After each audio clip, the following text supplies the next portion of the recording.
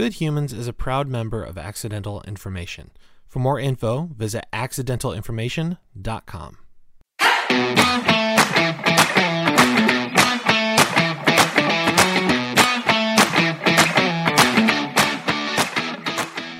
Hello, people of Earth. Welcome back to Good Humans. I'm going to say it again. I'm excited for you guys to hear what we've got in store for you this week. But before we get into it, go to patreon.com/goodhumans. Check out our Patreon page. Check out all the cool stuff we're doing. And sign up, will ya? Get a t-shirt, get some other cool stuff. I think it'll be really cool. So go to patreon.com/goodhumans and check it out. My conversation this week is with Gary Ware. I had a smile on my face this whole conversation. It was so great. Gary Ware is doing a lot of really interesting work around the idea of play and practicing that your entire life and its benefits, both mentally and physically and professionally. He's doing a lot of really, really cool work. In fact, recently he's been doing some work at a prison nearby where he's located. And I would love to have him back on, or at least check in with him and find out more about that. So stay tuned. We may have an update for you regarding his work there. But in the meantime, please enjoy my conversation with Gary Ware.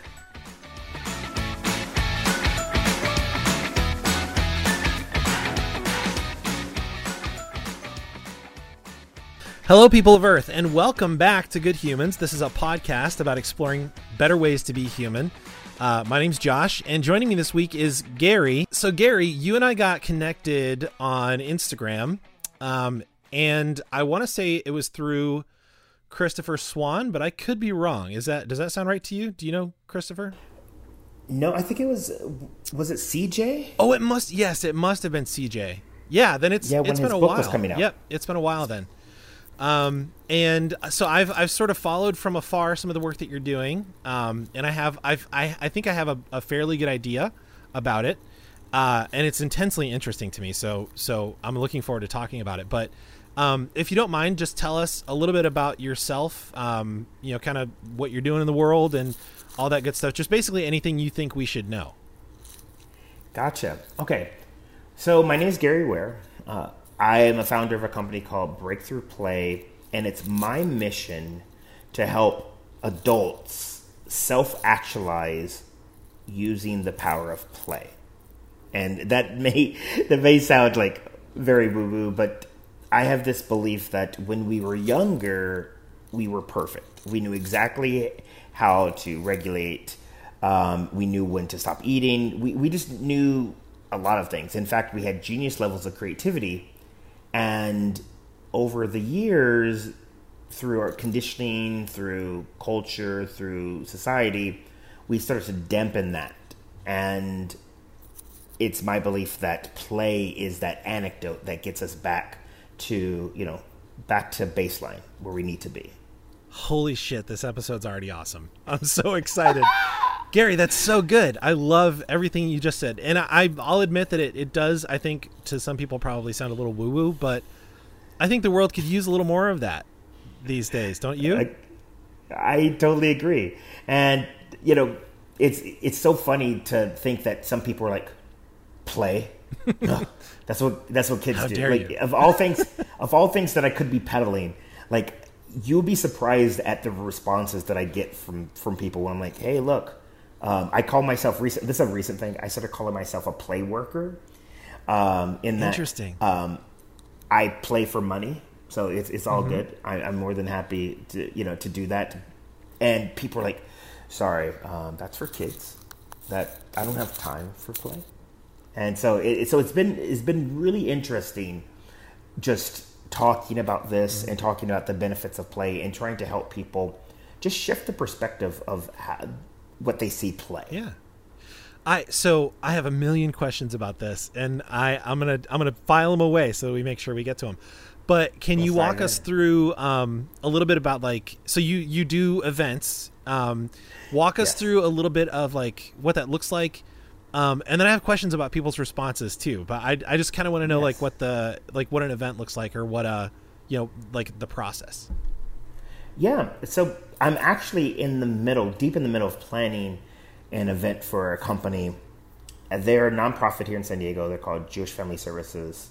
And every year they have a thing where they shut down the whole company and everyone goes, and it's called the Day of Learning. And they bring in a speaker, facilitators, and they have an experience.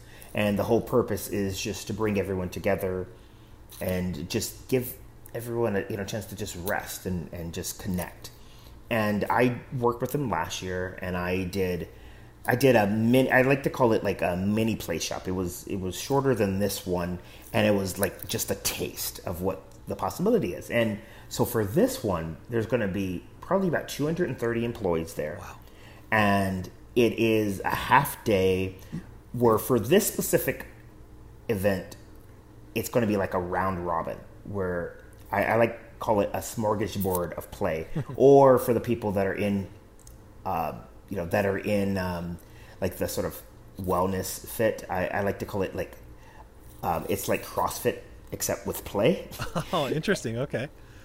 And every station is a different experience. Okay. And it's going to be a lot of fun. They're in groups or they're in pods. So some of it's competitive against themselves, against the other groups.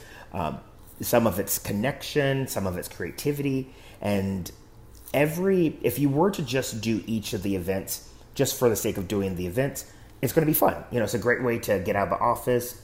We're here in sunny San Diego. It's up in Encinitas, which is by the water. Amazing just experience.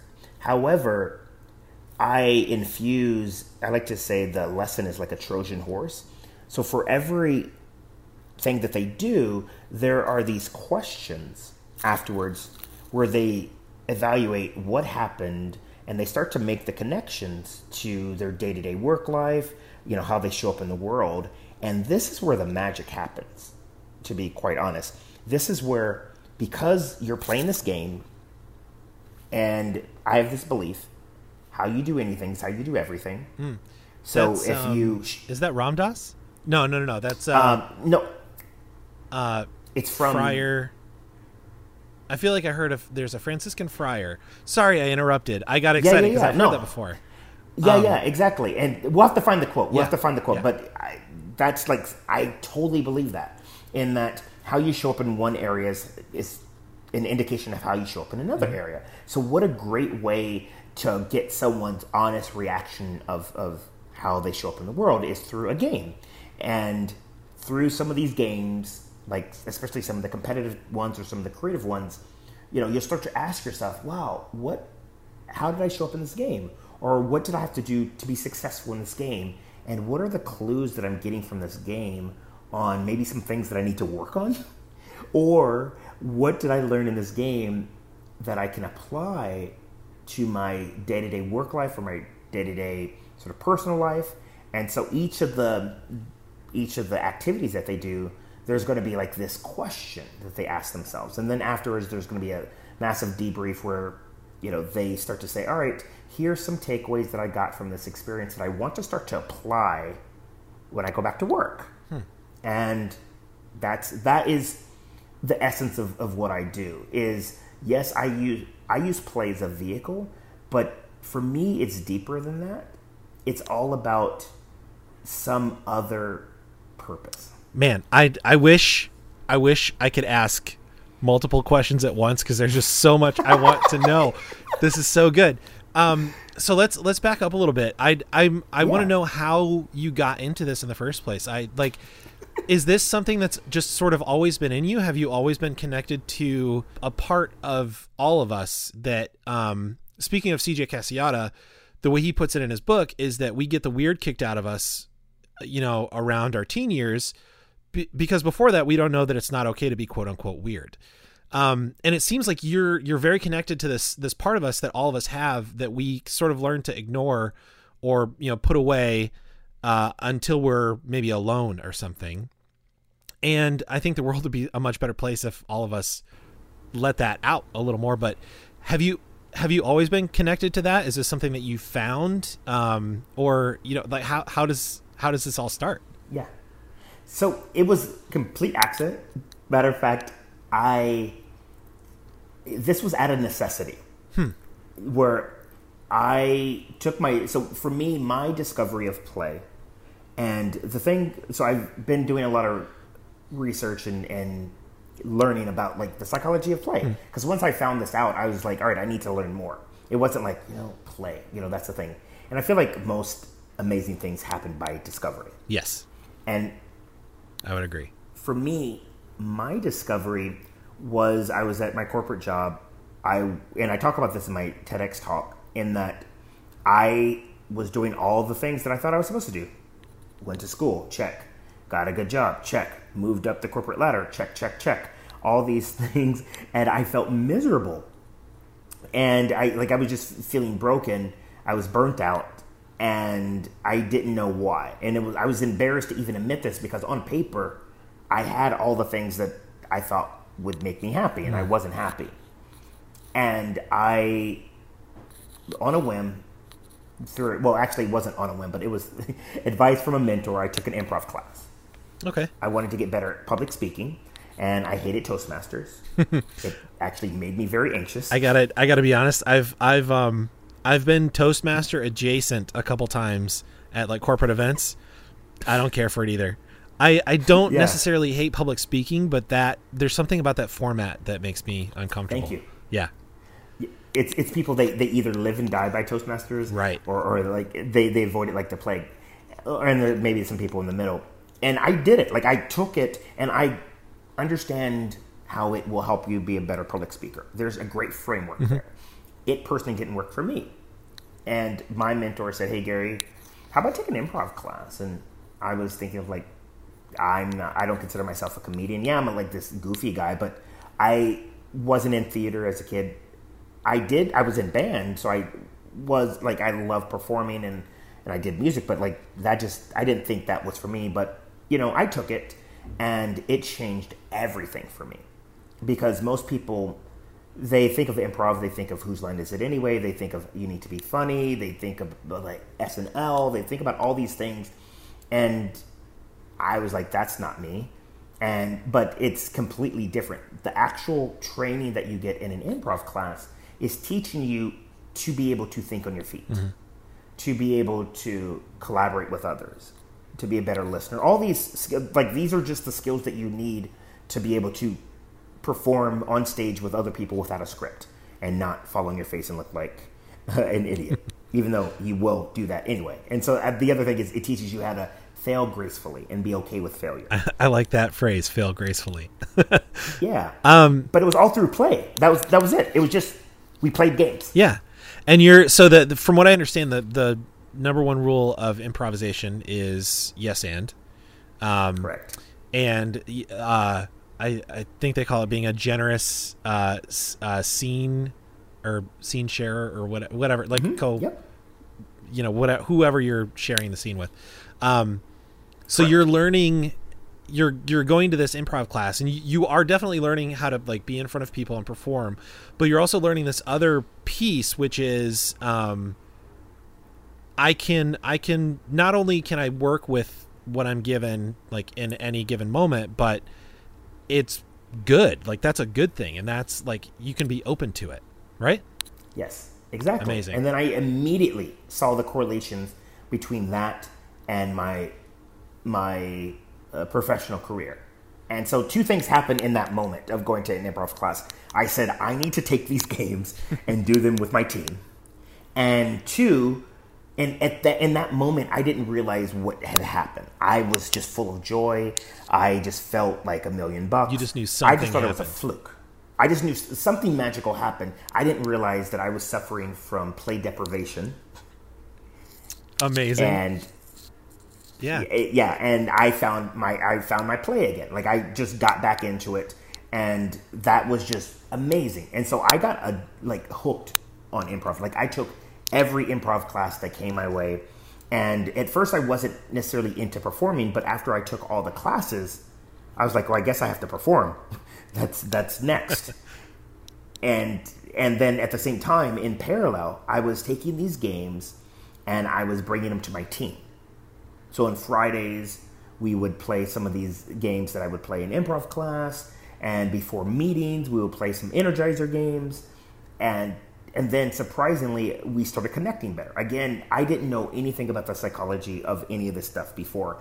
It was just something that I just happened to just stumble upon and thought it was really rad and thought everyone should do this. And everyone, I was like, but most people, when you say, oh, you should take an improv class, like they just like, because they have this perception that they're going to be put in front of everyone and told to be funny. And like CJ says, you know, that is being weird and you're going to be judged for that. And so what person in their right mind would want to subject themselves to that? Yeah. We have this idea that we have to be good at everything right away. And we're going to get judged if we're not. Exactly. And that's so sad. Yes. So that's it. That is the essence of everything. And we need to change that. So this was kind of a thing where you went to this class, you were going to these classes, and you just knew something was going on that was amazing. And then you felt like, I have to show this to other people. I have to help other people experience this. Mm-hmm. But you still didn't know exactly what it was that you were even sharing at that point. I had no idea. So I was just like known as the improv guy.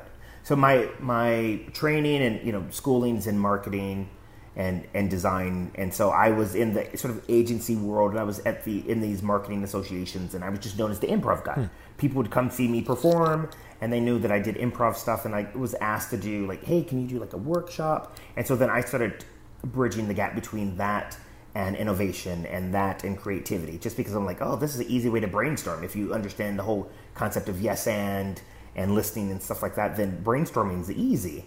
And again, I didn't realize that there's a whole world of people doing this stuff. I just was like, it was just something that I love to do, and I immediately fell in love with it. It was a passion of mine, and I was just sharing it with anyone who would listen, anyone who would participate. I would share it with them. And again, you know what they say, if you've like, you know, you're onto something if it's something that you would do and not even care if you got paid for. Yes. Yeah. And that was it for me. And so because I was all about personal development, so there was like a tie with that, and I started, you know, really working on myself and mindset and all these other things. And so I was just like, well, like I created the site as a resource for myself. You know, Breakthrough Play was something where I would share some stuff about all the stuff that I learned that had to do with personal development. And as I was learning about the benefits of play, I was just throwing it on there. And I was performing at this point. I had been doing improv as a performer at the theater where I trained at. I ended up being, you know, picked to be on the house team, and then I started teaching improv classes. So that's like the natural progression. But again, this was just all a hobby for me. Interesting. And so at this point, you're still, you know, that it's doing something in you, and you're starting to realize that you also want to share it. And then obviously at some point you decide, I just need to do this. This is where the juice is. Yes. And so what I'm interested in is where, cause we've heard, I've heard a similar story so many times from other people that are doing other amazing things. It's this thing of like, they're always seems to be something in us that's like, this doesn't feel like it. Everybody's telling me this is it, but doesn't feel like it. But we're ashamed to admit it because, like, you know, any you know, a ton of other people would kill to you know, kind of rack up the successes, quote unquote, that we've had. So yes. I understand that, and I've felt that at times in my life. I've heard this story from other people, and yet we keep doing it. We keep taking this path. What do you feel? Do you have any thoughts about why do we keep, what's going on? Why do you think we have to go the route of we're killing ourselves to get something we don't even necessarily want before we jump to what we're supposed to be doing? Yeah, it's, in my opinion, I feel like if we were to rewind time, you know, thousands of years before we were able to survive without potentially being attacked by saber-toothed tigers and things like that, it was all about being part of the tribe. And one of your biggest fears is that if you do something that the tribe does not, agree with, you will be kicked out of the tribe on your own, abandoned, no one loves you, and you would probably die. Yeah. Because you can't survive without the tribe. And the whole thing about here in the States, we call it the American dream, but I feel like it's a universal thing of, hey, we go on this path, this journey, and we hit certain milestones, and then, that's part of what the tribe says you need to do. And it, in my opinion, maybe if you were to ask me, ask someone this maybe 20 years ago, it still was viable. Yeah. Where you went to a good school, you got a decent job, you stayed in that job for a decent amount of time, you had, and this is where I feel like the big challenge is. Back then, we weren't tied to these computers that connects us to the world 24/7. Yep. It was like the Flintstones in that, and I might be dating myself by mentioning the Flintstones. Hopefully people still know what the Flintstones are. I'm still with you. Yep. But at the end of the workday, workday was over, was it 5 o'clock, 6 o'clock? Yep. You clocked out and you left. And I remember a speaker's name is John Acuff. He said, and I still use this time and time again. Love him. He said back then, the only people that were accessible 24 hours a day were doctors and drug dealers. Yeah. Yes, that's very true. Everyone else, you disconnected. You went home.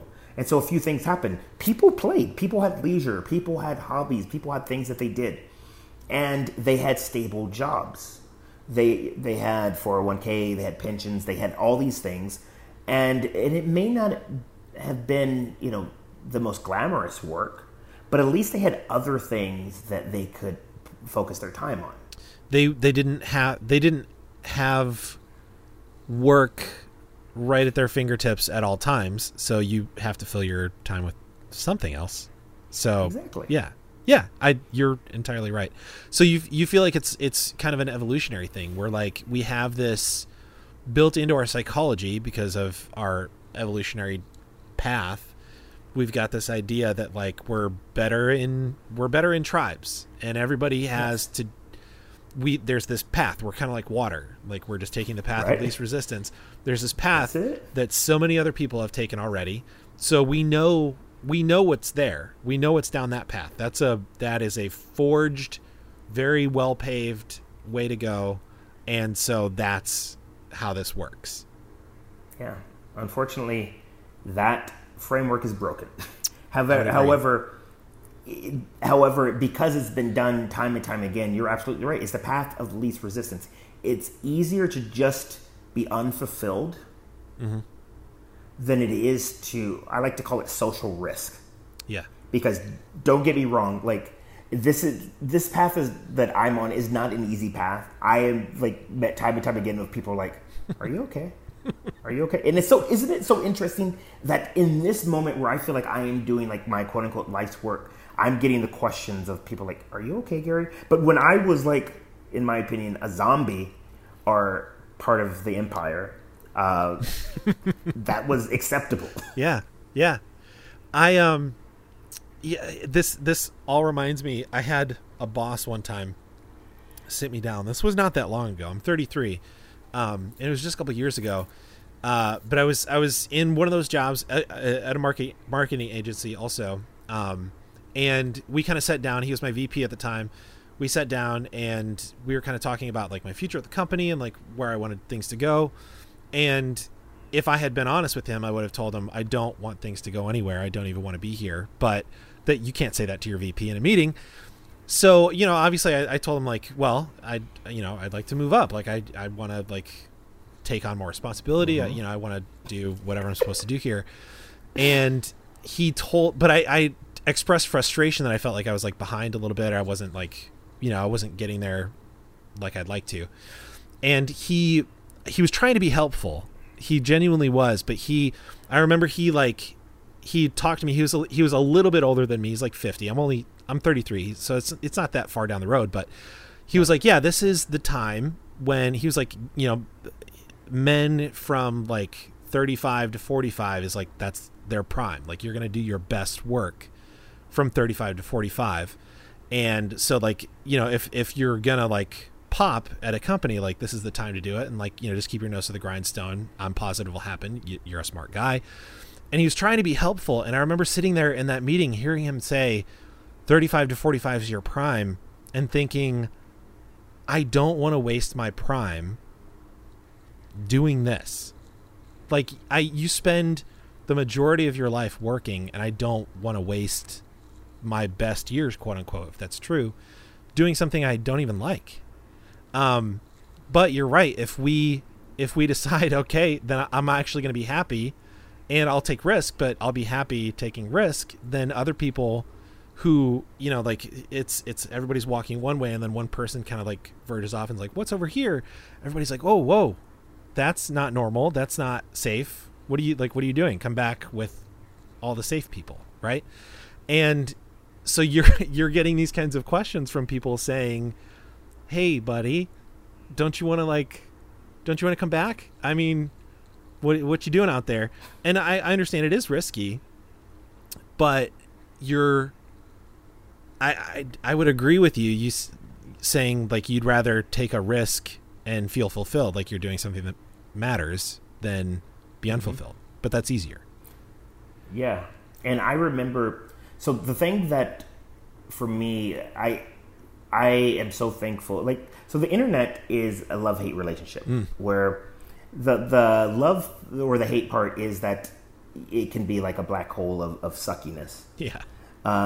The love part is you have access to, I like to call them my digital mentors, where like, again, 20 plus years ago, like that was not a thing. Yeah. You know, to reach out to someone that you don't even know that you admire, like to even, how would you even know that you admire them? You know, if they didn't have a book, right? You know, back then. Yeah. You would have had to check their book out of the library or something, right? To even know about them in the first place. And now we have access to amazing people. Exactly. Yeah. And you can learn from them, and sometimes you can reach out to them. And I remember reaching out to certain people, and someone in particular, his name is Peter Shankman. Matter of fact, I remember seeing him at a conference. This gentleman, he is an entrepreneur. He was the person that founded Help a Reporter Out, Haro. Okay. You know, the site Haro, like he sold that, and he speaks on stages. An amazing guy. And I remember seeing him at a conference, and it was almost like he was reading my mind. Like, you know, he was saying exactly what I was feeling, and I was like captivated. And he had said, and I remember this like it was yesterday, he said, what's the worst that can happen? I have to go get a day job again? And I was like, right. Exactly. And so that was like something, and I wrote to him, and he was fortunate enough to write back, and you know, it's one of those things where every now and then I'll shoot him a little message and he'll, you know, shoot a response back. And it's a reminder that there are people out there that are doing these things. And it reminds me of, I forget his first name, but his last name is Bannister. And he was the first person that broke the 4-minute mile. Okay. And prior to that, that was unheard of. Yeah. To run a mile in 4 minutes, under 4 minutes. It just didn't happen. But after he did that, people started breaking the 4-minute mile left and right. So it's like we need someone to go against the grain, not just to go against the grain. And I don't want to really say go against the grain, but just really question, what are we doing? Because again, I've been studying like some neuroscience, and the way that our brain works is our brain's job is to keep us alive. And once we learn something, the brain wants to essentially put it on autopilot so it can reserve energy for something else. So if we had done something and it worked before, we're not going to question it.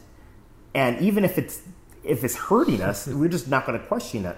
So like sometimes we need someone to like wake us up to get us to question it. And I feel like that's when someone is doing something opposite than what you're doing, and they have a challenge with it and they come at you, I feel like it's more of a reflection of them, because it's getting them to challenge their own beliefs. Yeah.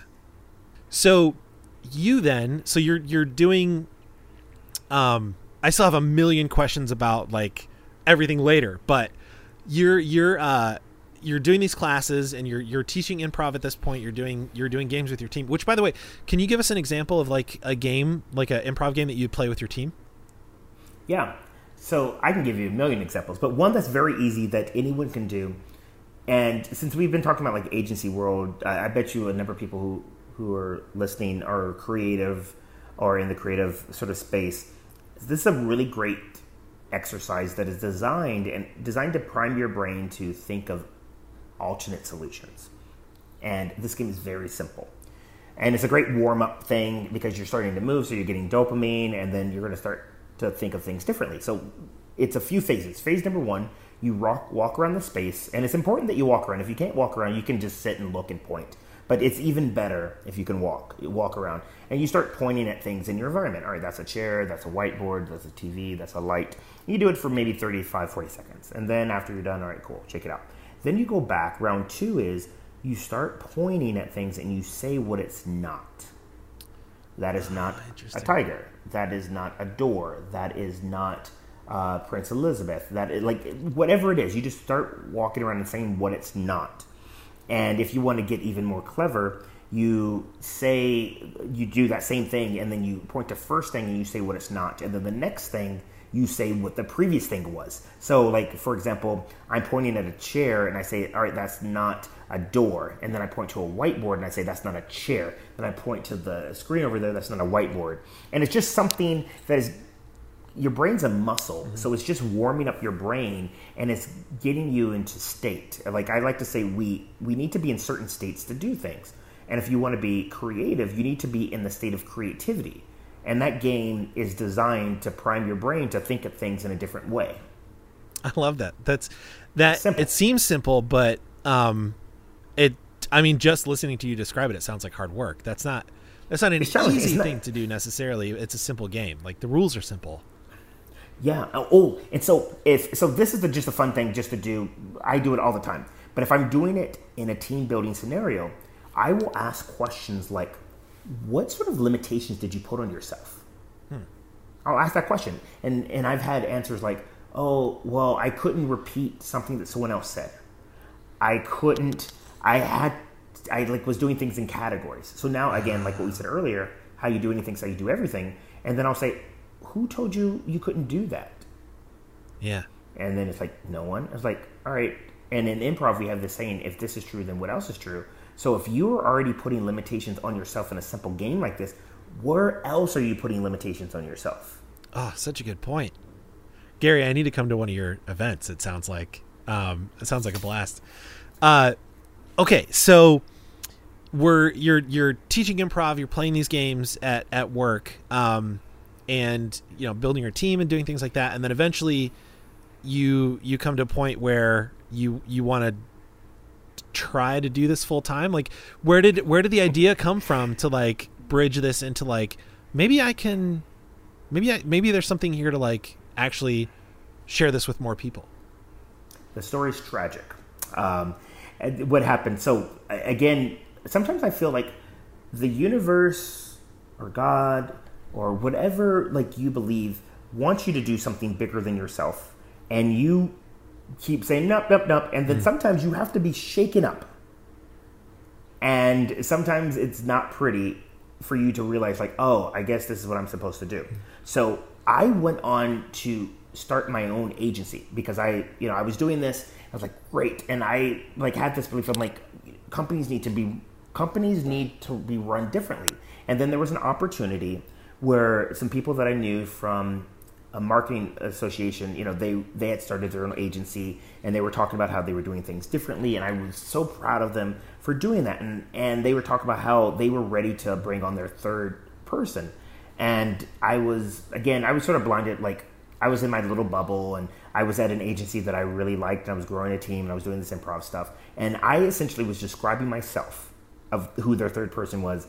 Didn't realize I was doing that. And then they were like, They thought, oh yeah, Gary, duh. And so anyways, long story short, I ended up joining their agency. I was a co-founder, employee number 3. And I was like, great, now I can put this stuff to work because I am a co-founder. My job is strategy. It's, team growth. I can start putting these playthings into growth and not have to ask or do it, under the covers and then ask for forgiveness. Right. And so I thought, again, I guess that's the next progression. I got to start my own agency. Again, still blinded. So there's still like some of that hanging on. Like you're getting shaken up a little bit, but there's still a little bit of that like lingering. Yeah. And so that was fine for 3.5 years. And I should have seen the writing in the wall that was not a supportive environment because, like a lot of businesses, in the beginning it's like the honeymoon phase, and then you're hit with some challenges, and that's what really defines you, who you really are. And we were, hit with some challenges as a business, and again, I should have saw like, all right, this might not be a good thing, but again, we have like our, survival mechanism. Like, all right, this is my livelihood. At this point, I am about to be a dad, and I'm like, well, just gonna weather through it. Like, it'll be fine. And it all came to a head. It was last year, actually. Last year, I was at a retreat. So I was leading a retreat. Like I said, I was doing this stuff on the side, mostly for free. So I was getting a lot of joy out of doing this. Mm-hmm. And people were paying me to do some workshops at this point. But again, I didn't see this as something that I wanted to do full time. It was all in service of like my team. And I came back from this 7-day retreat in Nicaragua. And it was almost like if this was a movie, that would have been like the foreshadowing, like, Gary, something's about to shake up. Matter of fact, I had just gotten a tattoo. So on this arm, I have a tattoo that is chaos. That is one of those kanji symbols that means chaos. And I got it when I was in college. I was in a very chaotic state. And then I was like, oh, you know what? I'm finally in a place of calm. So on this arm, I have a kanji symbol that means harmony. Because I was like, you can't have harmony without chaos. They go hand in hand together. Right. And like, I feel like that's like my life. Like there's chaos and then harmony, then chaos and then harmony. Like that's just like how growth happens. Mm-hmm. So I come back thinking like, all right, everything's cool. And it was that Monday, I'm doing a check-in with my business partner. At this point now, there's just two of us, two business partners. And he basically said, I think we should go our separate ways. And I was like, what? And he gives me a buyout check. And at that point, when I tell people this, they say, well, why didn't you do something about it? Like, why didn't you sort of, challenge him or anything like that? And I was like, that's like being married to someone and they say, I don't love you anymore. Yeah. I think we should go our separate way. And then you're like, no, we can work this out. I'm like, I was like shocked. Yeah. I was like, okay. And then 2 hours after that, I'm on my way home. I'm like shocked. I get a call from my landlord. So me and my wife, and my son's at this point is 1. He just had his first birthday. He's 1. Like I said, everything was just peachy. Yeah. And yes, the business, like on the digital market side, like it's agency stuff. So, and we're a small agency, so like it has its ups and downs. But for the most part, I was like, we're cool. Yeah. But that just rocked everything. Our landlord calls and said he has to sell our house. Wow. So now we have to move. Wow. So within 2 hours, I didn't have a job, and now we're about to be homeless, so to speak. And at that point, my wife is not working because she's staying home with our son. Mm-hmm. And I'm like, what do I do?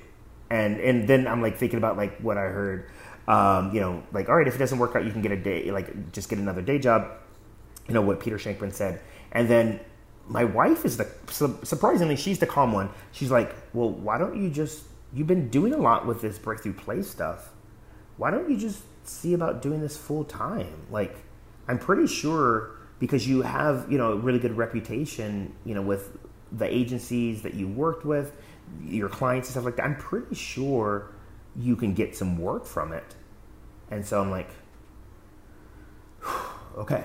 And so what we ended up doing, we sold most of our stuff and we moved in with my parents. My parents were graciously enough to bring us in. Honestly, I think they just wanted to spend more time with their grandson.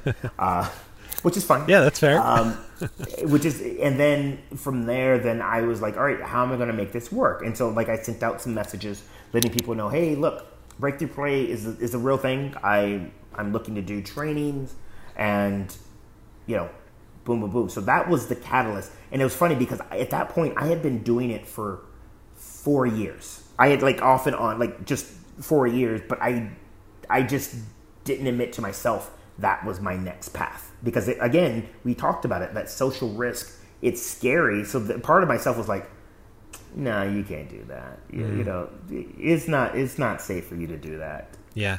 And I feel like that's not even you talking, really. That's everyone. Right? You're channeling everyone else. Everyone else. Yeah. Because you. So that was the start. Yeah. You truly wanted to do this probably for a while. Yeah. If I was honest with myself, it was probably something that because like I said, I was willing to do it for free. I was doing at this point, like off and on, I was doing like meetups, play meetups. I call it recess. And, we would I was actually, earlier today I was talking to someone about some of the different meetups. We did some experiential painting meetups where we did some like really cool painting stuff. We did some stuff outdoor, like all kinds of stuff. And at this point, like it was just, I just needed to trust myself to take that step. People of Earth, this episode of Good Humans is brought to you by Accidental Information. Accidental Information is an amazing, inspirational organization that is actually run by Christopher Swan, who was a guest in last season of this show. What he's doing with this organization is helping each and every one of us celebrate what makes us different and then use that to improve our personal lives and our careers. I love this organization so much, and it's not just because we just joined their podcast network. It's because each and every article and show that they have contains directly applicable and practical advice that will improve your personal life or your career. I love the articles that they post, such as how binge watching helps you live a better life, 5 amazing people who have used adversity to spark creativity, 5 ways to learn from every podcast you hear, how to tap into your creativity, and so many more. If you're interested, you should check out accidentalinformation.com and tell them Good Humans sent you. You mentioned earlier, so like you're doing these events, and you mentioned earlier that there's resistance sometimes when you're telling people about this stuff. What I'm interested, like, because people are serious adults, right? We're very serious, and we're old now, and we don't do childish things. Yeah. What are some of the like the objections that you get, and like where do you feel like some of that comes from? Is it just the social risk thing, or what's going on? Yeah, so it's the main excuses that I get is, sorry, we don't have time for that right now. We have a lot going on, or that's for kids, plays for kids, and like the improv thing is like, oh, that's not just something I don't do improv, and stuff like that. And so I feel like it comes from, if you think about it, so I'll break down a few things at a time. So the whole improv thing, and you can throw public speaking in there too, is that it's one of the, like, it is the second fear to death. Yeah. And it makes sense. It's ingrained in our DNA, because if you go back centuries ago, they would put you on the stocks in front of the town square if you did something bad and you had to plead your case. And if you did it right and people agree, then you lived. If not, you died. So that's where I feel like it's in our thing of like, I don't want to be put on the spot. Yeah. Because what if people kill me? Yeah. And that's like a metaphor, like, shame or whatever it is. So that's where that comes from. But the whole thing about play is, yes, play is what kids do. And I feel like at some point it was like very binary. It's like, all right, you either were working or you were playing, and the people who were playing were probably goofing off. They should be working. Yeah. We have the Protestant work ethic and stuff like that. Yeah. Where, again, it served a purpose, but I feel like it's outdated. And do you mind if I tell a story that like proves this point? I would love it. You might have heard this story. So it's the story of the canned ham. Have you heard of the canned ham story? I don't know if I have. All right. So for you listening, you might have heard this too, but you're going to get the point. So there was this mom and a daughter, and it was Thanksgiving time, and the mom was preparing a canned ham. And if you're not familiar with the canned ham it's like a giant can of Spam. It's like, they had a ham that's in this tin that you have to have a key and crank it out and take it out. And so the mom, how she was preparing it, she would put it on the cutting board, and she was cut off a piece of it, and she'll set that aside, wrap it in saran wrap, put it in the fridge. And she'll put the rest in this casserole dish and put it in the oven. And the daughter, she was curious. She's like, Mom, I've seen you do this every year. I'm curious, why do you do that? Why do you cut off the top and stuff like that? She's like, I don't know. Grandma has always done that, and that's how she's taught me. When she's over today, let's ask her, because you know what? I never thought about it.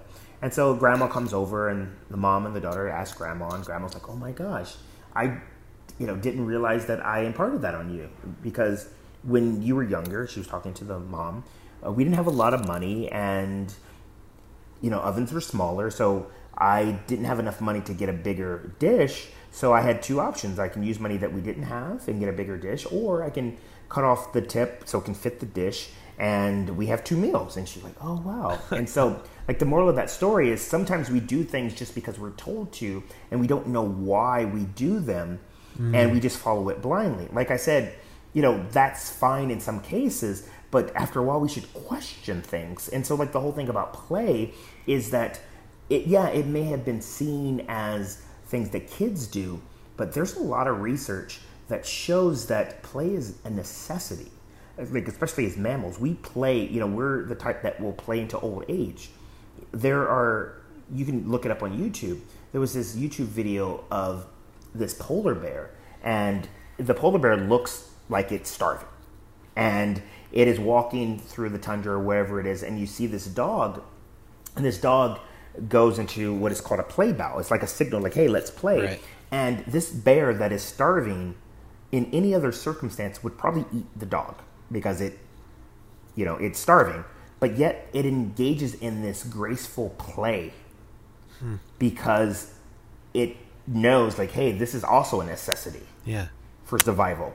But us adults, we forget about it. As our friend CJ says, we got the weird kicked out of us. And, play is a weird thing because when you play, so this is a thing that most people, this is why they don't like to play. When you play, you get vulnerable. Yeah. Like an animal in the wild, when they're playing, they're completely present in the moment in play. They, if they're not careful, they could be killed. Yeah. But yet they still do it anyway. Yeah. We, and play,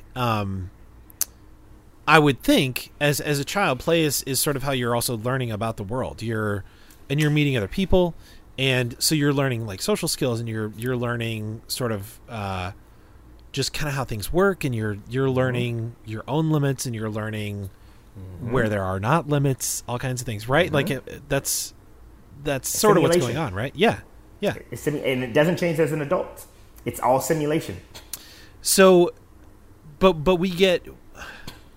Your point about being vulnerable is so interesting to me because we get to a point where we're like, okay, there are things to worry about now as an adult. I have bills to pay. I have a living to make. I have a family to provide for, whatever the case may be. I have a reputation to uphold, whatever it is. And so we get disconnected from play because we think, to your point about companies telling you we don't have time for that.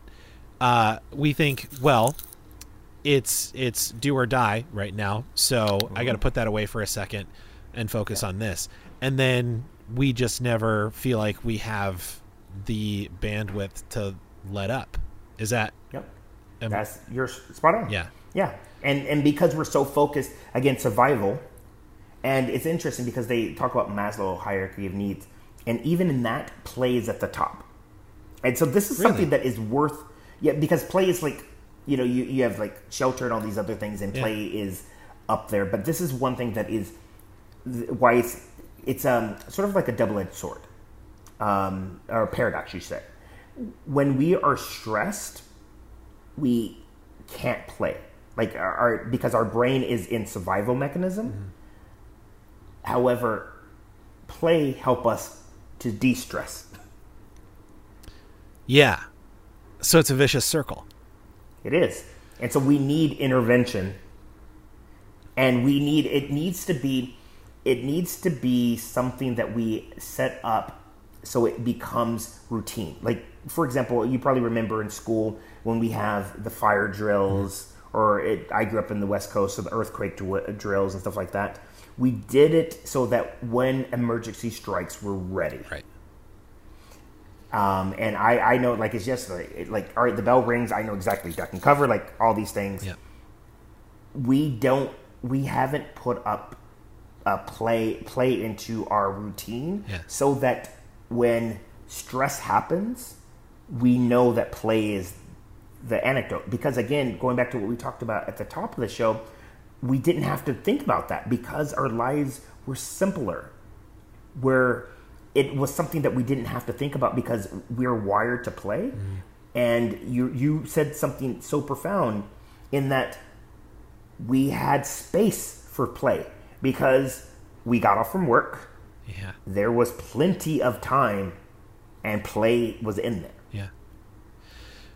So that this is exactly one of the things that I wanted to ask you about is how, like, what kind of frameworks are you helping people establish that help them return to this? Because this is incredibly important, and so you're helping people connect with this. Mm-hmm. I think it would be very easy for people to connect with this once and go, "That was an awesome experience," and then sort of move on. So, what kind of framework are you helping people put in place to mm-hmm. be mindful and return to this and make this an ongoing practice instead of just a one-time, like, hey, remember that one time when we played at work type of thing? Yeah, and it's so interesting that you bring this up because I was actually just talking about this to a colleague of mine 2 hours ago, in that our brains are muscles, and if you think about, like, our physical health, we wouldn't just go, well, some people do it, but, like, most people wouldn't just, like, all right, you know what, I went to the gym once, I am set, done, we're the six-pack. We know that it's a process, it's an ongoing thing, but we can't see our brains. We can't, like, unless we have, like, things to cut open our head, so we don't realize the atrophy that is happening. So there's two things. One is to bring back that playful self that allows us to feel joy and reduce burnout. That's one thing. And I'll talk about, like, a process of doing that in just a moment. I mentioned it in my TEDx talk. But then there's another thing of using play as a training tool. Because, as I said earlier, when you do play is simulation. So if you can play, you're simulating what's happening in a low-stakes environment so that when it needs to happen, like having a tough conversation, you've already done it, so it will come second nature to you. And we, right now, like, because training is associated with school, and school used to be done one way, so anytime as a company we need to train on something, we think, well, how do we do that? Well, we get someone who knows about it, who's smart in this topic, and they will lecture at you, and you will take notes, and you will take a test. They'll bring up PowerPoint. Yes, right? Yeah. You would do all these things, and then you do it just to say that you did it, and then you expect people to get it. Yeah. And when it comes down to it, now you can be an effective leader or you can be an effective employee. No, that doesn't work that way. Yeah. So I'll talk about, like, play to bring back the sense of joy in people's lives because I feel like that's important. And I talked about in my PowerPoint in my TEDx See, talk. I threw you off already. Right? It's all good. In my TEDx talk, I talked about, it was something that I've had to put into practice multiple times of reaching burnout. And the first thing is rest. And this is something that rest is a necessity too. And as a dad to a 2-year-old, I get it now. I need rest. I believe you, yeah. And most people, you need rest too. And if you don't get enough rest, your brain will operate as if it's the end of the world. Because, again, your brain's job is to keep you alive. If you do not give your brains enough time, like, to rest, like, sleep and stuff like that, your brain is going to be in this mode where you cannot help but to see all the negative, because there's science that shows that when they sleep deprive people, and then before they sleep deprive them, they had them memorize or review a list of words. They were emotions. So part of the words were positive emotions, the other were negative emotions. And then they sleep deprived them, and then afterwards they asked them which words they remembered. And in those studies, most people only remembered the negative words. They didn't remember the positive words. And it's because your brain is looking for threats, because it feels like there's a threat to the system when you don't get enough sleep. So you can't help but to be negative because your brain is only looking for negative stuff. Yeah. Crisis mode. Yeah, it's in crisis mode. And then, there's a lot of studies that show that when you're sleep deprived, it's as if you're drunk. You operate in similar fashion as if you were drunk. So you're not crisp. And again, you can't see the world as a playground if you're in crisis mode. So rest is crucial. The next thing that I found is that you need to start looking for wonder. Like, how can you start looking and bringing back creativity? That's the thing for me. And so I talked about for me, and this is where the bringing back play comes in. I ask people, what was something that you used to engage in when you were younger that brought you joy? Because for me, there's so many different things. And for me, it was playing music, and performing. I used to do talent shows, and I used to goof off, and so I incorporate part of that. And another thing was magic. Magic was something that I did. Incredible. It wasn't to I didn't want to be like a Chris Angel or anything like that. I just loved magic. And so, but as I got older, there wasn't time for magic. Yeah. I had to be an adult. And so I would spend maybe 5 minutes. And this brings me back to my next thing as far as bringing back your play drive is you need to schedule play. Because if you're not accustomed to playing, it's not going to be something that you're going to easily do. And I tell people, put on your calendar 5 minutes a day. That is just your time to play, to goof off, to do something that has no purpose, but you'll find out it has all the purpose in the world. Yeah. That's a big one, I think. The scheduling. All of it is huge. Rest gets a really bad rap. People, for some reason, if we're not, running on 4 hours of sleep, we're lazy, we think. Badge of honor, right? Yeah. We think it's if we're anxious and edgy, then we're being productive or whatever. But scheduling is being intentional about it that's huge. Because it's a strange juxtaposition of scheduling play. Those two things don't usually go together. But I love the idea of a firm, 5-10 minutes on the calendar every single day where sorry, no, I can't take a meeting at this time. I have that set aside for something else. That's incredibly, that's profound, I think, and so important. I'm so happy that you said that. Yeah. And it's 5 minutes. So this is one of the things, it's almost like a hack for your brain is you know what? I can do 5 minutes. Yeah. Yeah. Anybody could do 5 minutes of anything, really.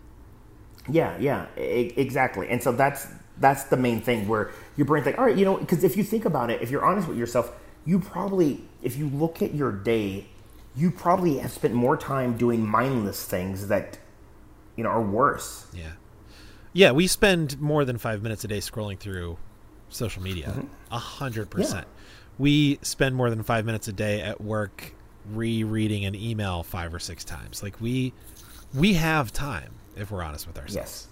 Yeah, if you're honest with yourself, you have time. Yeah. And one thing that I failed to mention that, and this is important, and hopefully by listening to this and hearing the stories, you're starting to get play's necessity. But mindset is crucial. There's a gal, her name is Jane McGonigal. She wrote this amazing book called Super Betters on play and how play can heal people and increase your superpowers. Amazing book. But she said that there's an equal amount of studies that talks about why play is detrimental to society and to your lives as there is about the benefits of play. And the one thing that is the common factor between, or the thing that was different between both of those studies, is the people that played that got the benefits of play, their intention was to use play as a power-up, as something to help them, not an escape. If you're playing to escape, you will always play to escape, which means that if you have something big that's going on and you don't want to do it, and this is where people see play as frivolous and a distraction, and it can be, because if you see the world as that way, then it will be a habit where every time something important happens, instead of dealing with it, you play, and it becomes like a like an escape, and so that you don't have to deal with it, and then then before you know it, like you've procrastinated and everything's on fire. That is a bad thing. However, if you say, you know what, I know I need to deal with this, but right now I don't have the mental capacity to do it. So I'm going to spend 5 minutes recharging my battery so that I'm in a better headspace to deal with this email or to take this call. Yeah. Well, then you're going to use play in the right context. Yeah. When I talked to CJ, I told him that I feel like part of what he's doing in his work is making these incredibly important but really easy to miss distinctions between things. Mm-hmm. There were so many dichotomies that he mentioned in his book, for instance, that I just thought were really profound and really important. And in the same way, this is such a simple thing to sort of conceive, that there's the mindset would make all the difference, right? Like one is escape and one is knowing yourself well enough to know that this is going to help you feel better and then be better. But it's really easy to miss. We because I feel like, just me personally, my own experience, it's definitely possible that I would think that I'm using play to power up, but instead I'm actually escaping, and I'm just fooling myself into thinking that I'm doing it to feel better so that I can do whatever else I have to do. But in the escape, there's always the knowledge that real life is going to come back and smack you in the face at some point. You can't escape it forever. But if you're doing it to help you, recharge, refresh, and then come back, you're taking that power back and saying, like, I'm going to do this and I'm going to do it well. This is going to help me get there. Yes. How do you have any advice on how to be, I guess, aware enough of yourself to know when you need to do something like that? Is it just, do you feel like it's keeping an eye and your mind sort of at all times on how you're feeling? Or so this is one easy way to do it. It's just being intentional. So I like to ask people, what's a game that you like to play, and what benefit do you feel like that game brings you, or what are you learning from that game? That's one way, just to bring your mind to that, of like, oh, this is giving me benefits, this is giving me benefits, this is giving me benefits. So that's the first thing. And then two, because when you're playing, especially if you're playing on a digital game, it's designed to release dopamine and all those things and be just as addicted to slot machines and stuff like that. There's a lot of stuff like that. So you have to, one, know that. And then two, you need to put, that's why I said you need to schedule play. So you have to just be intelligent to know, hey, you know what? I am ready to reap the benefits of this. I'm going to play for 2 minutes or 5 minutes or 10 minutes. Give yourself a time limit and hold yourself to that. And then when you're done, jump back into it. All right, and then you will be more likely to reap the benefits. Has anybody reached out after you've done an event and followed up with you and told you how things are going, post event and post learning some of these things? What are people saying after encountering some of this? This is my favorite part, is hearing how people's lives have changed because of just allowing themselves to play. I've had, so after my TEDx talk, so it was at TEDx UCSD here in San Diego. Okay. That was the perfect venue for that, because that school is a very prestigious school in San Diego. Very intelligent people that go on to do amazing things, but they stress themselves out so much.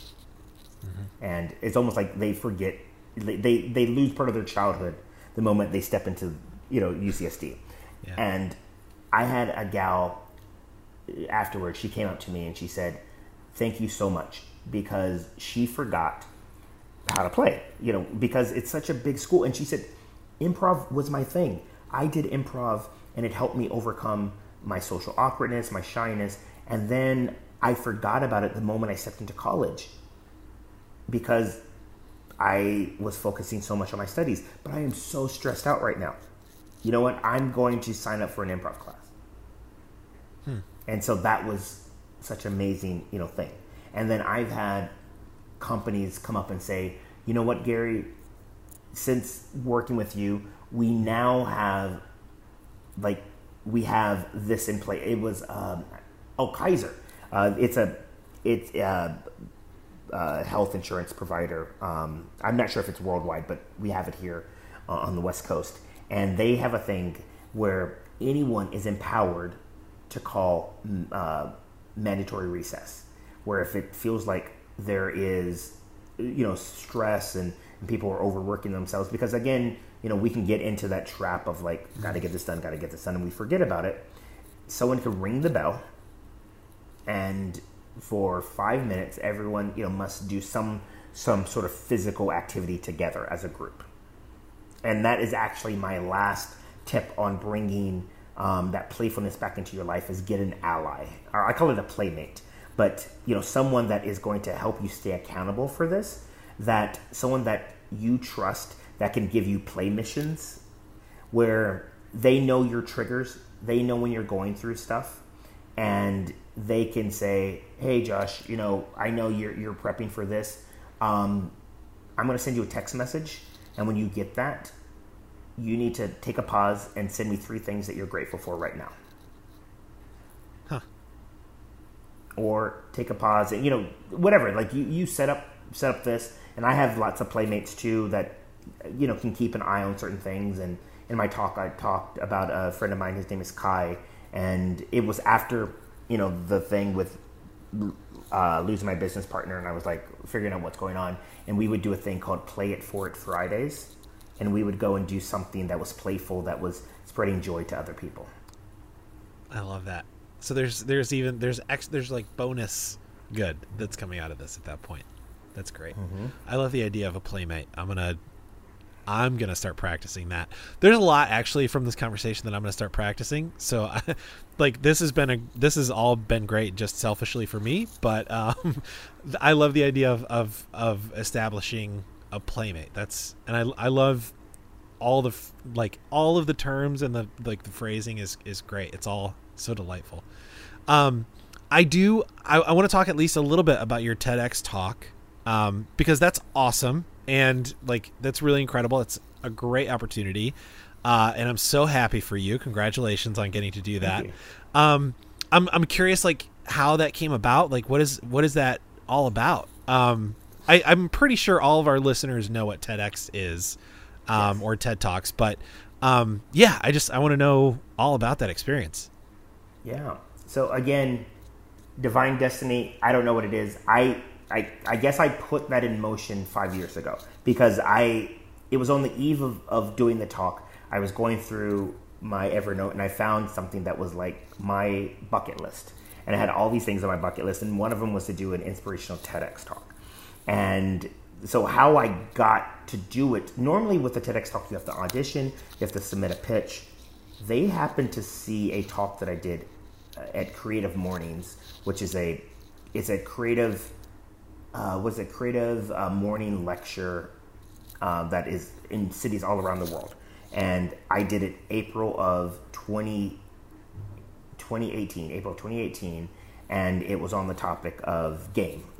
My thing was how games can save the world. And I talked about some of the stuff I talked about here, and dropped a little bit more into the science about how it connects us and things like that. The organizers happened to see that. They reached out to me. They sent me a message through my website. I thought it was spam. I had never heard of TEDx UCSB prior to earlier this year. Wow. And it was almost a deadline of hey, we think you would be interesting, blah, blah, blah, love to, get in touch. I was I should at least, reach out to them and see what's up. And they were completely open. All the while, I'm all right, so great. So I have an invitation to do a TED Talk. So I still didn't know that it was pretty much, I was a guaranteed in because they were inviting me to speak. So I submitted my proposal. I'm all right, well, here's what I'm going to talk about. Here's the outline. I'm all right, cool. I'm all right, cool. So when am I going to get this official, hey, you're in? And then I get this message. We have these 2 camps. We have the writing camp and the speaker camp. And I was oh, great. Yeah, that means you're going to go through that, and then they're going to pick some people. It's like American Idol style something.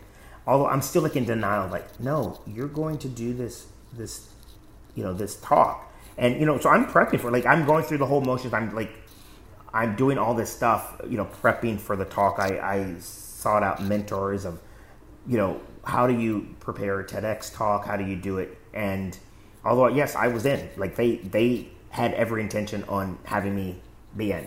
And so it's been like an amazing journey to tell this story about, me just thinking like I had everything figured out, but yet I was burnt out and I was just not feeling joy, and me discovering improv, and I talked about the tips that we just talked about here about how to rediscover play, and that's it. Hopefully that answered your question. And it's uncommon. Like, it's an uncommon thing. Yeah, that's even more incredible.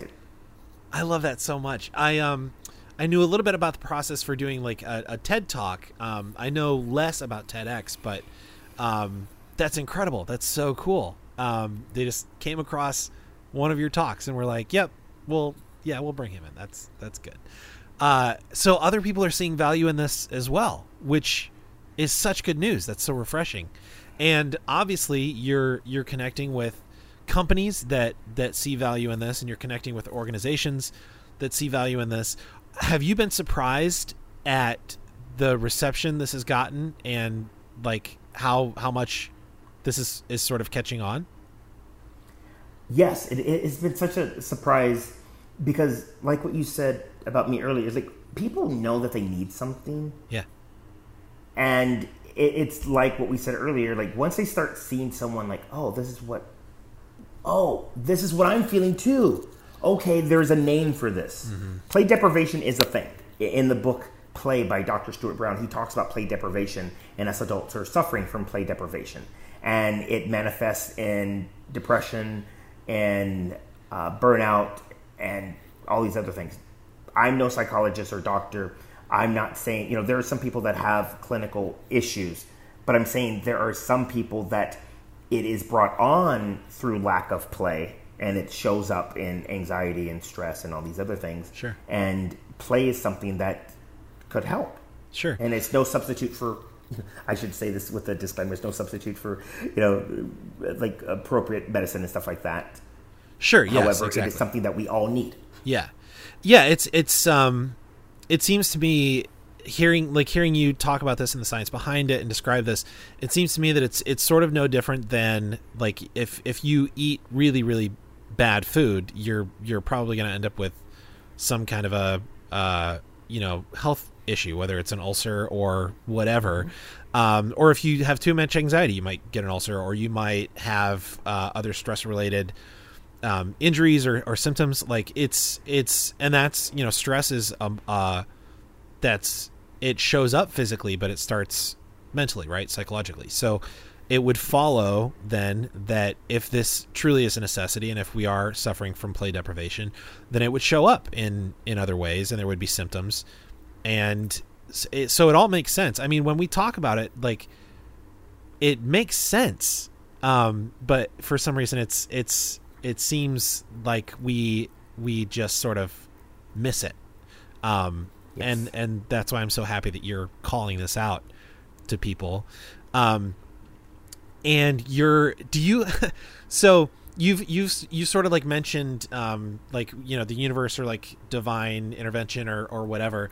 And I'm always curious, are you a believer? Do you believe that, like, God is sort of like guiding things, or do you believe in sort of a system where, like, you put out good vibes and you get good vibes back? Or I'm always curious about, like, sort of people's guiding philosophies and principles.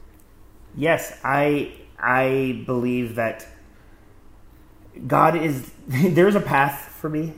As much as I'm like, what is it? Sometimes I'm like, is this right? Is this right? Yeah. I don't know. And it's challenging. It's very challenging. And I read this. It was in this book about manifesting greatness. It was from the 90s, believe it or not. And like, it was all about expectations and reality. And if you have too high expectations and then the reality hits, you're unhappy. And so it's not about like having no expectations. You need to set your sights for the stars and have these big things that you want to achieve, but then you need to just set out into the world and start achieving those things. And in that moment, you need to get rid of all expectations and see what surprises, what comes up. That's great. So I'm glad I asked that question. I believe. I love that. All right, so I just have one more question for you before we get out of here, Gary, and it's the question that I ask everyone, and I'm so excited to hear what you think about this. So the podcast is called Good Humans, and what I ask everybody is, what does it actually mean to be a good human? How do you go about that from your perspective and experience? What does that even look like? How do we be good humans in the world? Mm-hmm. My response to that is just realize that we're all going through something. We all have our own baggage. We all have our own way, of dealing with stuff. Don't make assumptions. Just assume that someone's going through stuff. And I like to say, if you have this belief that everyone is doing the best that they can, even when it's maybe clear that they're not, you will be a good human. Because you will have empathy, you will approach them with kindness. Assume that everyone's doing the best that they can. I love that so much, because yes, sometimes it seems very apparent that people are not actually, but it's very possible that in that moment they truly are. There's just too much, and so they are doing the best that they can. I would think. I've said this before, but I would think that we, if we were going through something and we were acting not quite exactly how we should or other people would expect us to, we would expect and hope for a little bit of latitude and grace and space, right? So why wouldn't we just give that to other people? Exactly. Beautiful. I love it. Gary, this... for our listeners, I've just had a smile on my face this whole conversation, and I've just been delighted about all of this. This is amazing. If people want to know more about what you're doing, if they maybe want to reach out about having you do an event, or if they just want to talk and ask more questions, where can people find you? Like where should people go to find out more?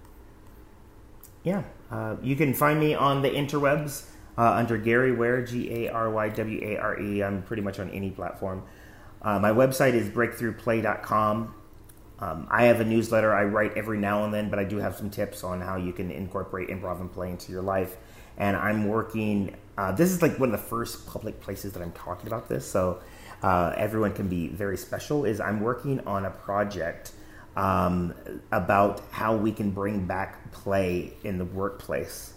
It's a rebellion of sorts. So if you are interested in something like that, you definitely want to get on my website so you can keep up.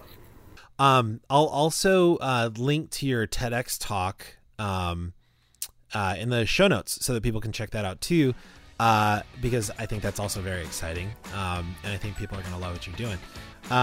Thank you so much for being on, and people of Earth, thank you for listening. And until next week, be good to each other.